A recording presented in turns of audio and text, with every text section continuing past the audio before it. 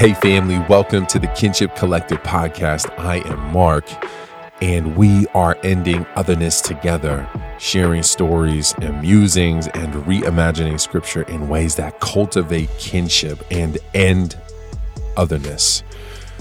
A couple things before we get into today's Reimagine episode. Last week, we got to share at a local university, and it was incredible. I share that with you to say, if you want to hear or read more about what that was like, you can sign up to our newsletter. The link is in the show notes. We'd love to have you a part of that group of people who stays in touch with what's going on and is a part of our community in that way.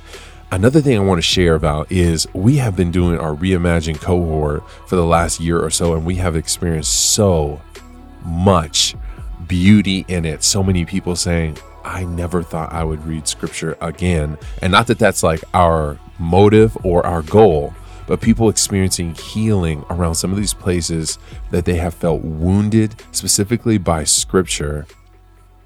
There are people who are saying, wow, to have this context is incredible, taking furious notes, feeling validated in themselves, learning their own agency in scripture, the power and beauty of what it always invited us to, but we just didn't know. And next year, we look forward to having Reimagine retreats where we're able to condense some of what we do into a getaway weekend where people from different backgrounds can come together and cook together and play together and grow together and heal together and mature together. If you want to be a part of investing in that future, you can kind of think through a year-end contribution. In the month of November, we have a $5,000 matching gift. If you would give extra, if you would give above what you already do, or if you become a first-time kind of investor in the work that we do to create content and community that brings us together and ends otherness, we would love to have you do that. Without further ado, here's me. Just kidding. And my tone, I can feel my tone in my body shift a little bit, because today, the question that is kind of governing this Reimagine episode is this justice or is this genocide? We are about a month removed from the October 7th bombing, the attack on Israel. And we have seen so much happen since then. So much war, so much dead bodies on our phone screens, on our iPads, on our computers, on our screens. We've seen so much devastation from that moment. I was having a meeting with Marissa on the team, and she does so much logistical admin support. And I told her, I feel like whatever content we're doing, I feel kind of stupid talking about other stuff right now when this feels so big, and it is so big. And we had an incredible conversation with Patty last week, and she talked about some of her identity and what it meant for her to be Indigenous, but she also kind of talked about some of the social actions she's taking to be in solidarity with the people of Palestine, where she's at in Canada. And I know that, our mission isn't,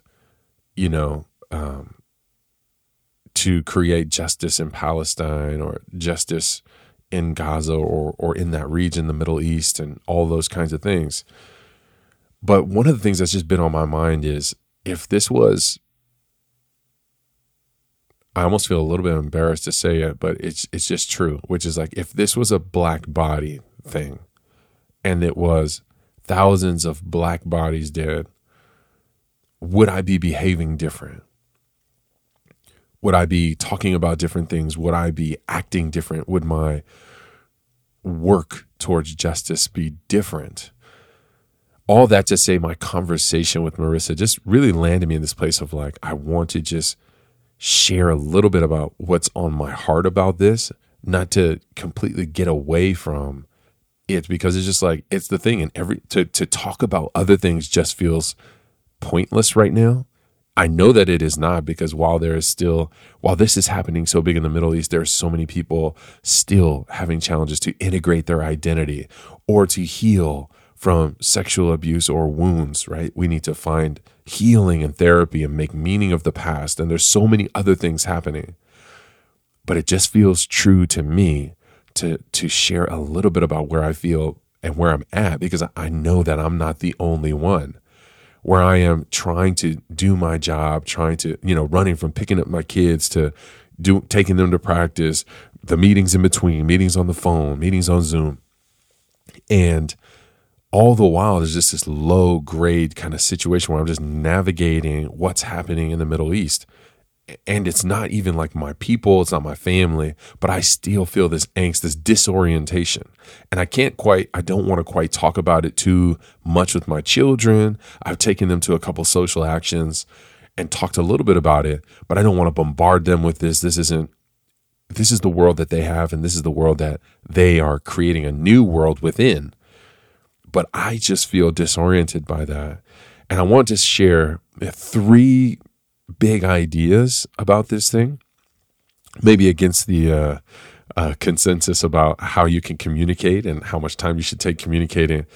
But I have 3 things that I want to say to speak into the situation, or just to kind of like remind myself and hopefully remind you too about what matters in all of this. And this is what matters to me. So I'm not trying to tell you what should matter to you. But there are some things that feel true. And the first thing is the very first question that I had the moment that Israel retaliated the very first time. And retaliation, I don't know if that's a strong word for responding to a bombing in your country, and how do you respond, right? Was this retaliation or response? The first question that came to my mind very early on was, well, who are you becoming in the midst of this? Who are you becoming? In an effort to establish your people and protect your people, from where I sit, it seems like you are becoming like the very thing you are trying to quote unquote exterminate or eradicate. This kind of vigilante or a sense of justice that is unique to this group, and retaliating in a way that feels like, while they took their hundreds, you've taken your thousands. For me to sit on this couch in this office and to say that I haven't lost a family member in the midst of all this, I know that could feel a bit detached. I don't say it lightly. I just think, to me, that's been one of the biggest questions. Who are you becoming? Who are you becoming in this fight for quote unquote justice? Is this justice, or is this genocide? Because to me, in my journey understanding scripture and in my journey of life, one of the things that has always been helpful to me has been a Jewish perspective of justice.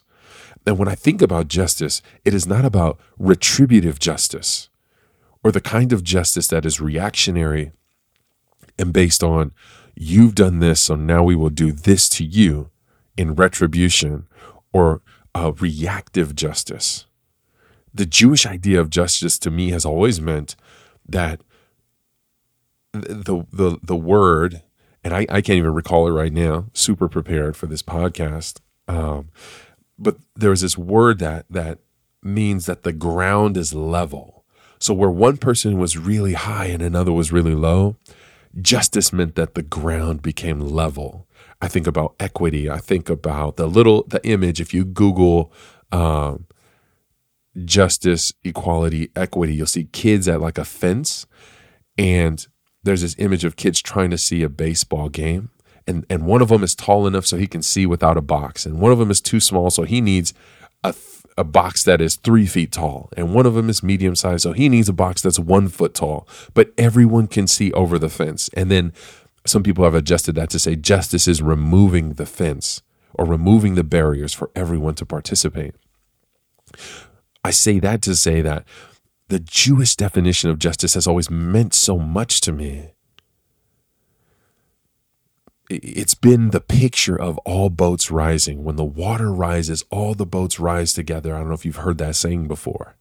But for me, that picture of those who are high and those who are low being able to participate equitably, that has been the Jewish idea of justice.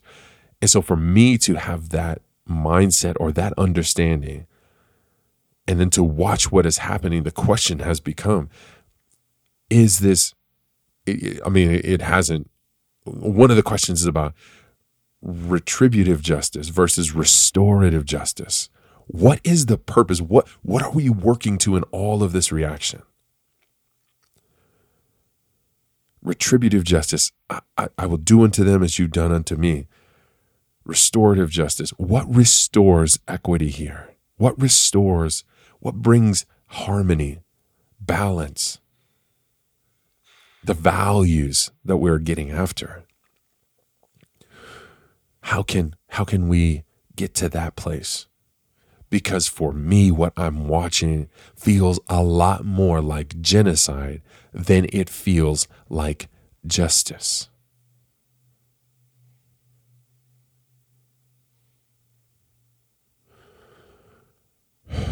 And so here I sit in my office. I don't hear the sounds of bombs or bullets whistling or helicopters or tanks rumbling through. I'm not smelling the stench of bodies rotting under concrete. I don't feel the wound of not knowing whether family members are alive or not. It just feels some type of way to be here and to have these things to say. But that's where I am. I feel this tension of like, how can this be? Look at all of this. And like, what am I to do? And when I land in that place, I am reminded of the kind of cultural intelligence perspective of how do we respond to incidents like this that seem to be ethnically, culturally charged. This is some of the basis for when I talked about a paradigm for change in episodes past. But the cultural intelligence response to all of this, to an incident like this, is helpful. What do we do now? What can I do from where I am? So cultural intelligence, they have this response to creating change or equity or justice, belonging. It starts with there's an impetus. So all of us, no one has avoided. You've been scrolling on your TikTok, on your Instagram, on your social media, whatever, and you've been thrust into what's happening because you've seen weeping parents holding dead infant child bodies. There was this impetus. We all became exposed to what is happening, and we've all been exposed, and the media is covering it. There is something that has made us much more interested in the history of Palestine and Israel than we were before, at least for me. And a couple episodes ago, Dana talked with us about this, that this isn't new to her. She's not interested in this because of this. This is something she's always been interested in because her grandmother ran from violence generations ago. So there's this impetus that makes us all interested in, we all want to do something. The next step that the Center for Cultural Intelligence would tell us to take is education. And I think this is important because many of us, we feel educated because we've listened to some of our maybe favorite or more aligned voices. I would probably venture to say probably more like an echo chamber, social media.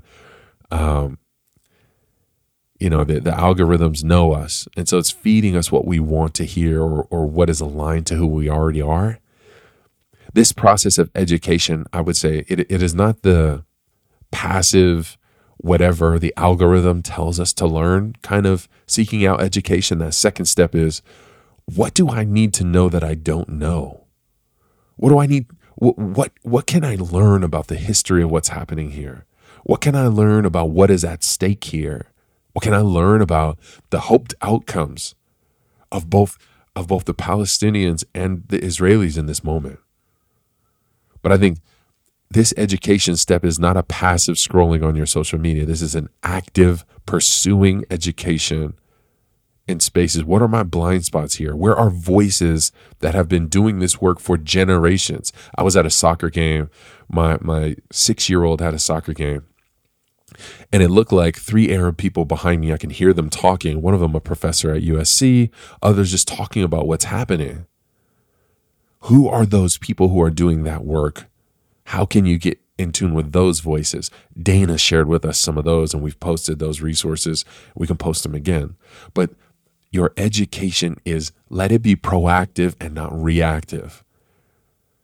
So pursue information instead of just having information fed to you by the algorithm. One of the challenges with this step is when you've done that education, you may have felt like, oh, I've done something. I know I do a lot of times where I want to change in something. There's been an impetus for me to change. I've been provoked. And then I go get educated. I pursue education. I read a couple books. I pursue something. And then I feel like, oh, I'm different now. And I may be different, but I haven't created any movement around me or changed anything. So don't let that feel like the last stop on the train for you. But also, you don't want to just skip to an educated action now. There's a step in between, which is strategy. And I think what's important here is, what do you intend for the outcome of this to be? What is your intention about the outcome? This helps us to think critically about, well, where are my spheres of influence? How are those people influenced? Is me posting something on social media going to do this? Is me saying something controversial at the dinner table going to move the needle? Maybe it will, maybe it doesn't, I don't know. But thinking intentionally about your strategy will allow you to think through some of that. And when you've created a strategy, you've created a goal for an expected outcome on the back end, then you can execute the strategy. This is what I want to create awareness. I want people to understand this feeling. I want people to feel something. I want people to know something. I want people to do something. And I'm going to work backwards from that to expose people in these ways. I'm thinking intentionally about, well, how can people hear me right now?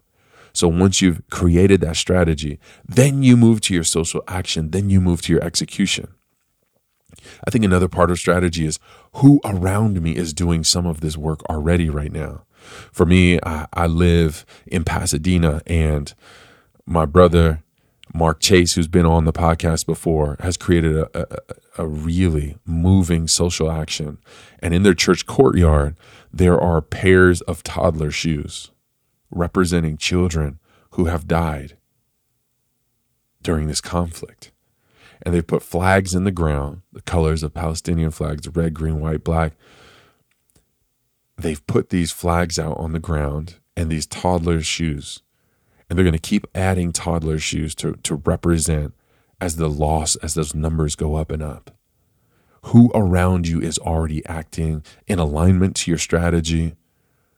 How can you get involved with what they're doing?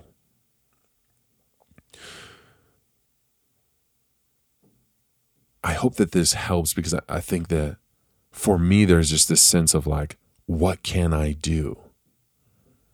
This gives us a healthy way to look at that and to a process to work through. Okay, I know I want to do something. How can I educate myself? What is it that I really intend to do here? And then I go about doing that. And hopefully I find some people who are doing similar things around me. We don't have to be powerless. It is far away. And it does seem like no matter how many times we call our representatives, no matter what we do, this is a situation where it really isn't our government. Although the United States government is funding what is happening, which is also really disorienting and frustrating for me. But Israel, it's just this sense that like we're not ceasing fire. This is about what this is about for us. And so when you set your intention and your strategy, what are your expected outcomes? Are those reasonable? Do you have a sense of agency or power control actually to do those kinds of things? I say all of this to say that, man, I'm disoriented by this. Man, I'm looking for solutions. I'm looking around me to see who's up to something that resonates with my strategy, that resonates to my values. And I'm getting involved. And the reason I speak to that, the action, because there can be a sense of angst about an unknown future. And we can have a whole bunch of like anxiety, for me at least, anxiety, frustration, overwhelmness about what's happening. But to work this process, I think it helps my body know that I'm doing something.